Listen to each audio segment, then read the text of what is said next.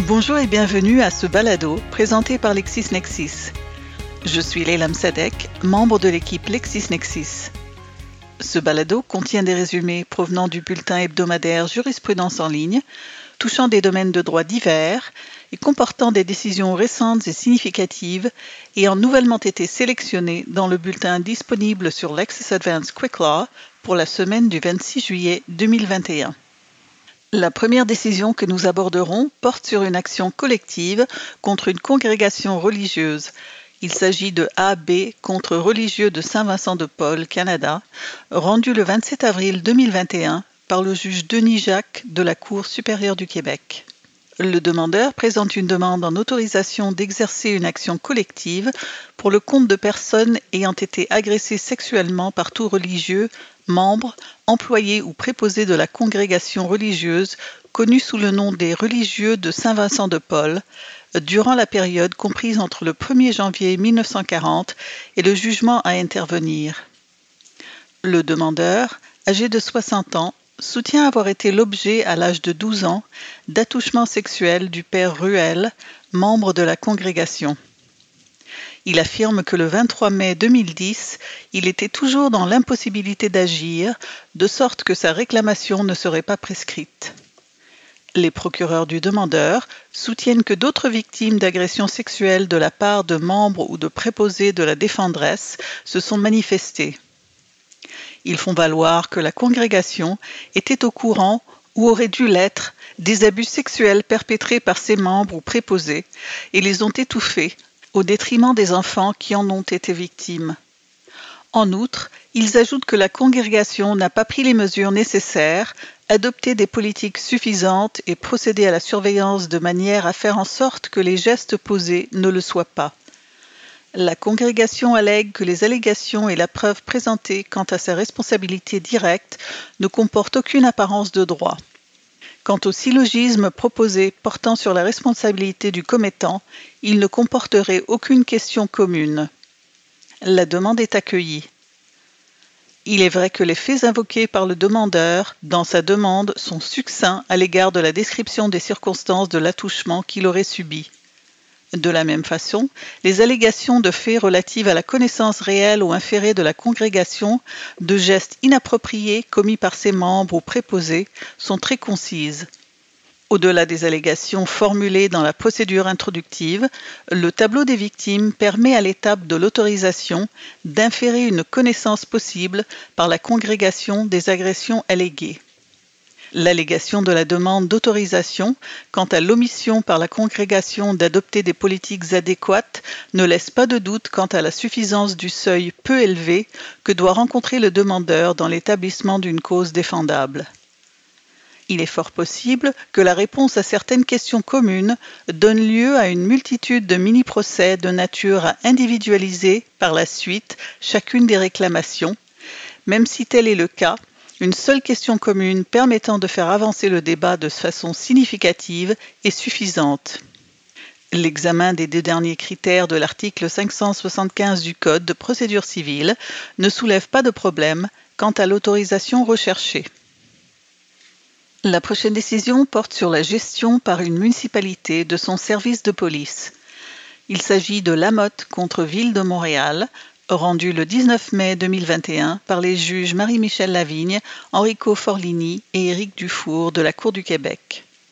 Lamotte, un policier cadre du service de police de la Ville de Montréal, demande au tribunal de conclure qu'une assignation émanant du directeur du SPVM lui ordonnant d'occuper un poste de conseiller à l'UPAC constitue une destitution déguisée, d'infirmer la décision de la ville de le suspendre sans solde et d'ordonner sa réintégration à un poste de direction existant au jour du jugement que lui indiquera le directeur du SPVM.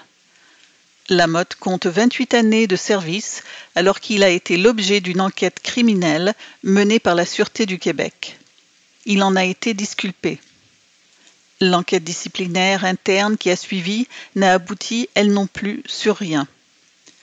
Lamotte fonde son recours sur les articles 87 et suivants de la loi sur la police. La Ville plaide d'abord l'irrecevabilité du recours de Lamotte, dont elle dit qu'il a été déposé hors délai. Sur le fond, la ville refuse le retour de Lamotte à un poste de direction du SPVM. Elle rappelle d'importantes crises de confiance qu'a traversé son corps de police, tant celle des policiers de premier niveau envers la haute direction que celle des citoyens envers l'ensemble de ces policiers municipaux. Elle plaide qu'elle devait donner un coup de barre pour rebâtir cette confiance perdue. Ceci signifie qu'elle devait refuser la réintégration du policier puisqu'il faisait partie de l'ancienne équipe de direction qui était au centre de la crise. Elle a voulu faire table rase. La ville fait aussi valoir que les relations acrimonieuses de Lamotte avec ses collègues militent à l'encontre de son retour. Quoiqu'elle ait bloqué tout espoir de retour de Lamotte en son sein, la ville lui a néanmoins offert un poste de conseiller stratégique à l'UPAC. Elle en a même fait une assignation. Elle estime que le refus de Lamotte d'accepter ce poste prestigieux constitue un refus d'exécuter sa prestation de service qui justifie la suspension, sans solde cette fois-ci, qu'elle a imposée. Lamotte soutient plutôt que la ville a voulu l'isoler et s'en débarrasser, sans explication valable, lui qui est pourtant parmi les plus hauts gradés du deuxième plus important corps policier canadien. Le poste que la ville lui a offert à l'UPAC n'aurait eu aucun impact décisionnel, sans réelle importance, sans responsabilité et sans personnel à gérer, absent même de tout organigramme. Le recours est accueilli en partie. La décision de la ville de nommer une personne à un poste de l'importance que celui qu'occupait Lamotte relève de ses pouvoirs de gérance. La loi sur la police balise l'action administrative de la ville, ne serait-ce que par la formulation de l'article qui pourvoit au recours judiciaire. Même si le tribunal comprend les préoccupations légitimes de la ville lorsqu'il s'agit pour elle de choisir qui deviendra un haut gradé de son corps de police ou qui réintégrera un tel poste après avoir fait l'objet d'une enquête, il demeure que la décision qu'elle prend alors doit être empreinte de légalité et, en ce qui concerne plus particulièrement le cas d'un policier, elle ne peut le destituer que pour cause. Le recours de Lamotte a été institué à temps. La rareté des postes disponibles, une fois rendus au pinacle, se conçoit facilement. Elle ne justifie toutefois pas que Lamotte doive consentir à de si grands compromis qu'ils équivaillent à une réduction substantielle de ses conditions de travail. Le refus de Lamotte d'accepter les avenues que lui propose la ville ne saurait lui être reproché. Il est établi en jurisprudence qu'une réduction substantielle des conditions de travail d'une personne, notamment la diminution du prestige ou du statut imposé par une mutation, peut être assimilée à un congédiement déguisé. Ici, elle équivaut à une destitution. Lamotte a donc raison d'affirmer qu'à compter du 15 janvier 2020, il a fait l'objet d'une destitution déguisée, quoiqu'en l'absence de résolution du comité exécutif de la ville l'établissant. La ville n'a pas démontré que cette destitution a été faite pour cause. Le tribunal peut seulement, comme la loi l'indique, confirmer, infirmer ou modifier la décision du conseil de la ville qui lui est soumise. Le tribunal ne peut ordonner à la ville de nommer Lamotte directeur adjoint à une direction parmi celles qui existent à la date où le présent jugement deviendra exécutoire. Eu égard aux faits particuliers de la présente affaire et au texte de la loi sur la police, le pouvoir du tribunal se limite à infirmer la décision. Nous enchaînons avec deux décisions en matière de droit criminel. La première porte sur la légalité de la perquisition d'un téléphone cellulaire suite à un accident de la route. Il s'agit de R contre Plamondon, rendu le 19 février 2021 par le juge Tremblay de la Cour du Québec. Plamondon présente une requête en contestation de la perquisition d'un téléphone cellulaire. Le 20 août 2017, le véhicule conduit par Plamondon percute des motocyclistes immobilisés à l'arrière d'un bouchon de circulation sur une autoroute. Un homme est mort et 2 personnes ont été blessées. Un policier sur les lieux observe la présence d'un selfie stick sur le plancher au pied de la conductrice. Il soupçonne alors l'utilisation d'un téléphone au volant. Une seule rencontre d'1 heure entre l'enquêteur Poulain et Plamondon, qui venait tout juste d'obtenir son congé de l'hôpital, a conduit à l'obtention de son téléphone cellulaire. Environ 2 semaines plus tard, une dénonciation est soumise à un juge de la paix par l'enquêteuse Manceau afin d'obtenir l'autorisation de procéder à une analyse technique du contenu du cellulaire. Plamondon suggère que la dénonciatrice n'avait pas de motif raisonnable de croire qu'elle était impliquée dans la commission d'une infraction criminelle. Elle suggère également que l'affidavit ne contenait aucune information permettant de croire que des éléments de preuve touchant la commission d'une infraction se trouvaient dans son téléphone. D'autre part, Plamondon estime qu'en ne faisant pas référence à sa déclaration sur l'utilisation de la radio au moment de l'accident, la dénonciatrice a enfreint les principes de l'arrêt Morelli. Elle soumet que la juge autorisatrice a été induite en erreur et que, si elle avait eu un portrait complet, elle n'aurait pas lancé le mandat de perquisition. La poursuivante soumet que le téléphone a été remis volontairement par Plamondon et que le policier Poulain était en droit de le saisir sans mandat. La requête est accueillie. Le tribunal estime que la dénonciation était suffisante pour justifier l'autorisation de procéder à une analyse technique du contenu du cellulaire. Par contre, Plamondon a démontré par prépondérance de preuves que la dénonciation présentée par l'enquêteuse Manceau ne présentait pas un portrait juste et honnête de la situation factuelle qu'elle savait ou devait savoir.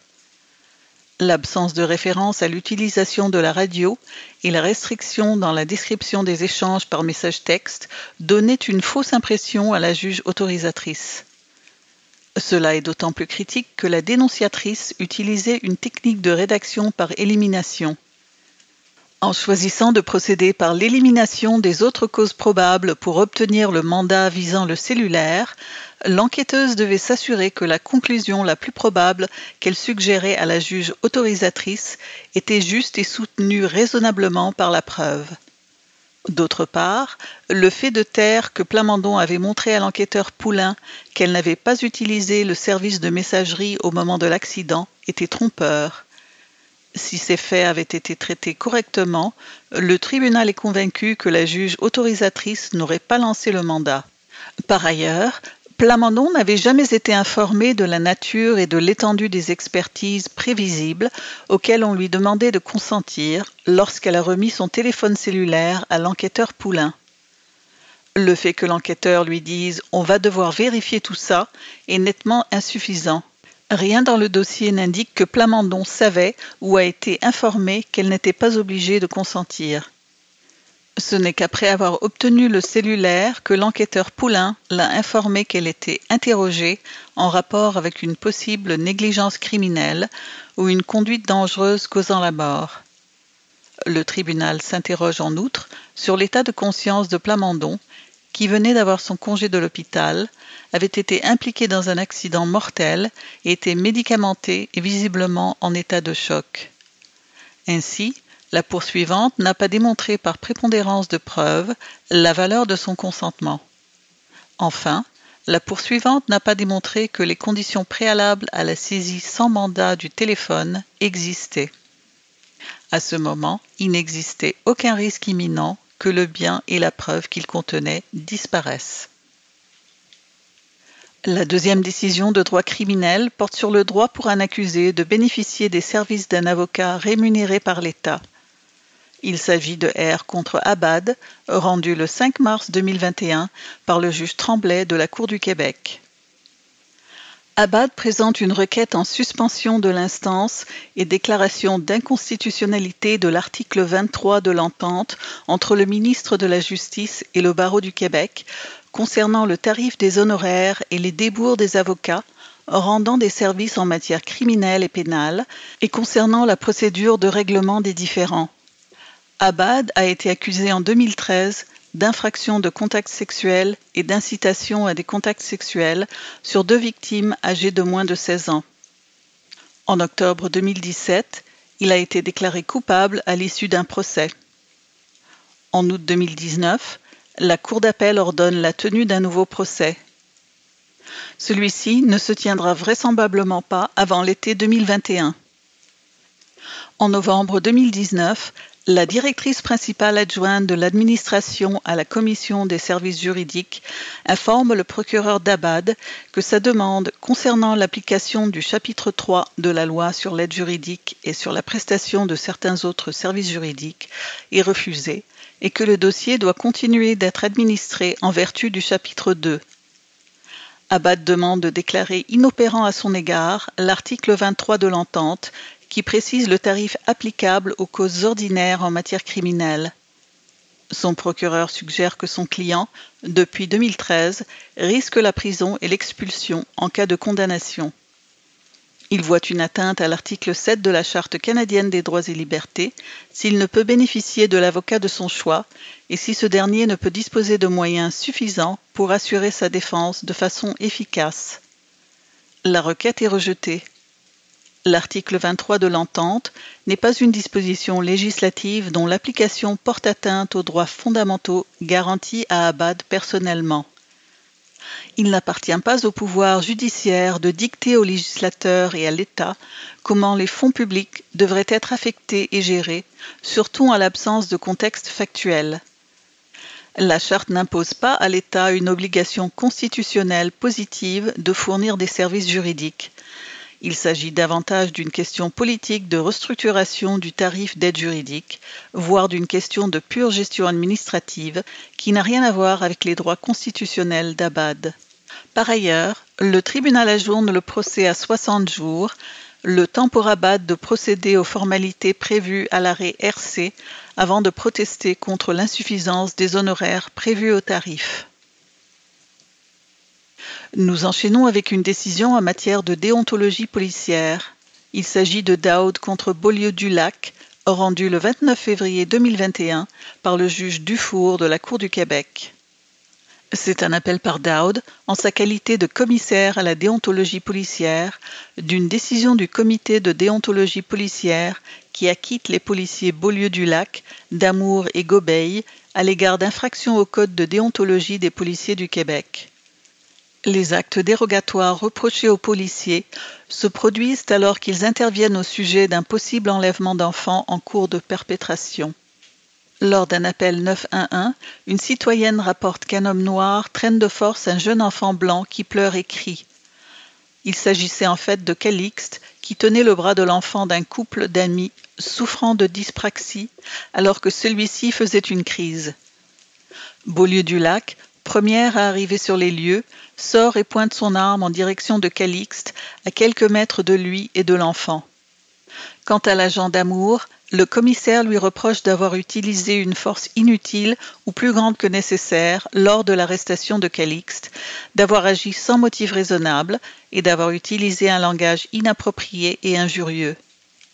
Le commissaire avance que Calixte a été l'objet de profilage racial au cours de cette intervention, ce pourquoi les agents Beaulieu-du-Lac et Damour sont aussi l'objet d'un chef en vertu du paragraphe 5 alinéa 4 du Code.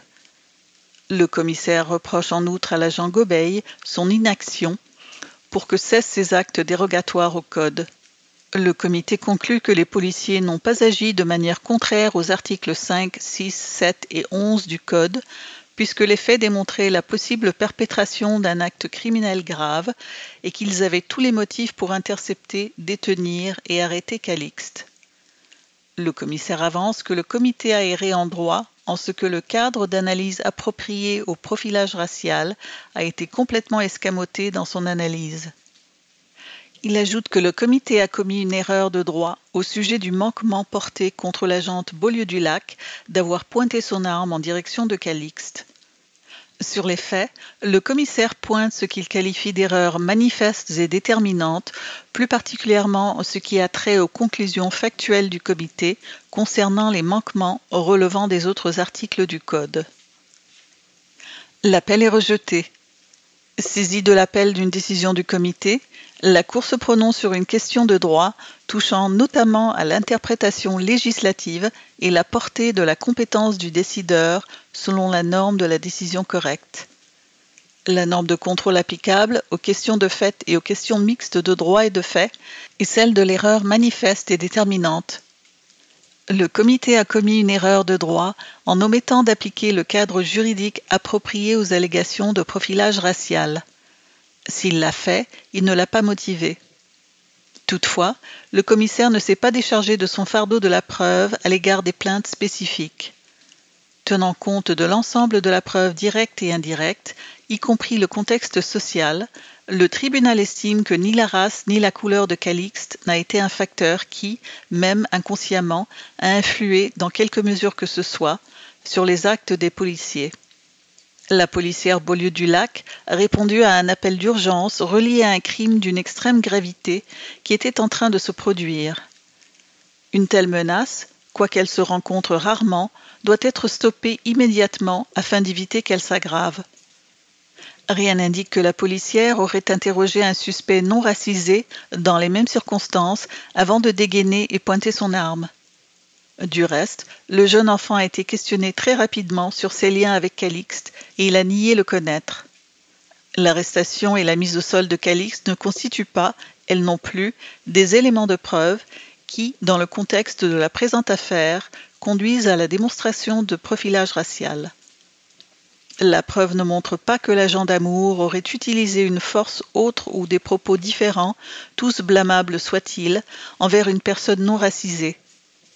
De plus, la preuve ne montre pas que le comportement des policiers ait eu pour effet de pénaliser Calixte en lui niant un droit ou une liberté, ou en rendant l'exercice de ce droit ou de cette liberté plus difficile ou moins favorable du fait qu'il soit noir. En outre, le commissaire ne s'est pas déchargé de son fardeau de la preuve à l'égard des autres manquements au code, que ce soit en ce qui concerne l'arrestation que l'usage de la force. La dernière décision que nous aborderons concerne la location à court terme d'une résidence de tourisme en contravention à la réglementation municipale. Il s'agit de Raté contre Ville de Québec, rendu le 21 mai 2021 par le juge Thibault de la Cour supérieure du Québec. Raté se pourvoit à l'encontre d'un verdict de culpabilité relativement à un chef d'accusation d'avoir, en tant que propriétaire, exercé, toléré, permis ou maintenu un usage qui n'est pas autorisé dans la zone, soit la location à court terme d'une résidence de tourisme sur la plateforme Airbnb, en contravention des articles 11, 35 et 999 du règlement de l'arrondissement de la cité Limoilou sur l'urbanisme. Raté prétend que l'article 35 du règlement est ultra vires au motif que la Ville du Québec ne peut pas régir l'offre de location par le biais de son règlement de zonage. Selon lui, la juge aurait commis 2 erreurs de droit sur ce volet de l'affaire, d'abord en qualifiant sa norme d'intervention comme étant celle de la décision raisonnable, alors que la norme est celle de la décision correcte, et ensuite dans son interprétation de la notion d'usage. Contrairement à la location, qui est un usage réellement exercé sur un immeuble, l'action d'offrir en location ne constituerait pas un usage ou une utilisation du sol ou d'une construction, correspondant plutôt à une activité hypothétique ou virtuelle que l'on ne saurait qualifier d'usage. La juge de première instance aurait également erré en droit en déterminant que la Ville avait compétence quant aux offres de location en vertu de l'article 113 alinéa 2 de la loi sur l'aménagement et l'urbanisme. Subsidiairement, Raté avance que la poursuivante a fait défaut de couvrir tous les éléments essentiels de l'infraction en ne présentant pas de preuves quant au lieu de l'infraction. L'appel est rejeté. La norme de contrôle applicable en ce qui concerne l'analyse de la validité de l'article 35 du règlement est effectivement celle de la décision raisonnable. Le tribunal est d'avis que l'article 113 alinéa 2 paragraphes 1 et 3 de la loi sur l'aménagement et l'urbanisme accorde à la Ville la compétence de régir les offres de location de par sa vocation d'usage. Au surplus, le tribunal estime qu'elle détient cette capacité en vertu de la loi sur les compétences municipales et de la charte de la Ville de Québec, capitale nationale du Québec. En offrant son immeuble en location, Raté le destinait à une fin ou un objet de résidence de tourisme, de sorte que l'offre était un élément essentiel à l'usage pour lequel il destinait l'immeuble, soit sa location. Une offre de location est si intrinsèquement liée à la location qu'on ne saurait créer une distinction entre ces deux concepts, permettant donc de les caractériser conjointement comme un usage au sens de l'article 113 alinéa 2 paragraphe 3 de la loi sur l'aménagement et l'urbanisme. De même, la ville aurait aussi compétence pour réglementer l'offre de location en vertu de l'article 10 paragraphe 2 de la loi sur les compétences municipales, qui permet aux municipalités de régir par règlement les activités économiques. Par ailleurs, la juge n'a pas erré en droit en concluant que la preuve présentée couvre tous les éléments essentiels de l'infraction. Il ne fait aucun doute que l'emplacement pertinent dont il fallait faire la preuve n'est pas celui de Raté au moment où il a publié son offre de location, mais bien l'emplacement de l'immeuble faisant l'objet de cette offre. C'est déjà la fin de notre balado de résumé du Québec pour cette semaine. Vous pouvez également retrouver d'autres résumés de décisions dans notre bulletin jurisprudence en ligne de cette semaine sur Lexis Advance Quick Law, notamment une décision portant sur une demande afin que les utilisateurs de drogues injectables soient exemptés du couvre-feu imposé dans le cadre de la pandémie de COVID-19, soit Association pour la promotion de la santé des personnes utilisatrices de drogue contre Procureur général du Québec, rendu le 20 mai 2021 par le juge Brossard de la Cour supérieure du Québec. Une décision portant sur l'accès à de l'information qu'on allègue être protégée par le privilège relatif au litige, soit Procureur général du Québec contre Green, rendu le 27 mai 2021 par le juge Théroux de la Cour du Québec. Et enfin, une décision portant sur le retrait de l'exercice des attributs de l'autorité parentale à un parent déclaré plaideur quérulant, soit droit de la famille 21971, rendu le 31 mai 2021 par la juge Nolin de la Cour supérieure du Québec. Nous vous remercions de votre écoute et nous vous souhaitons une bonne semaine. À bientôt.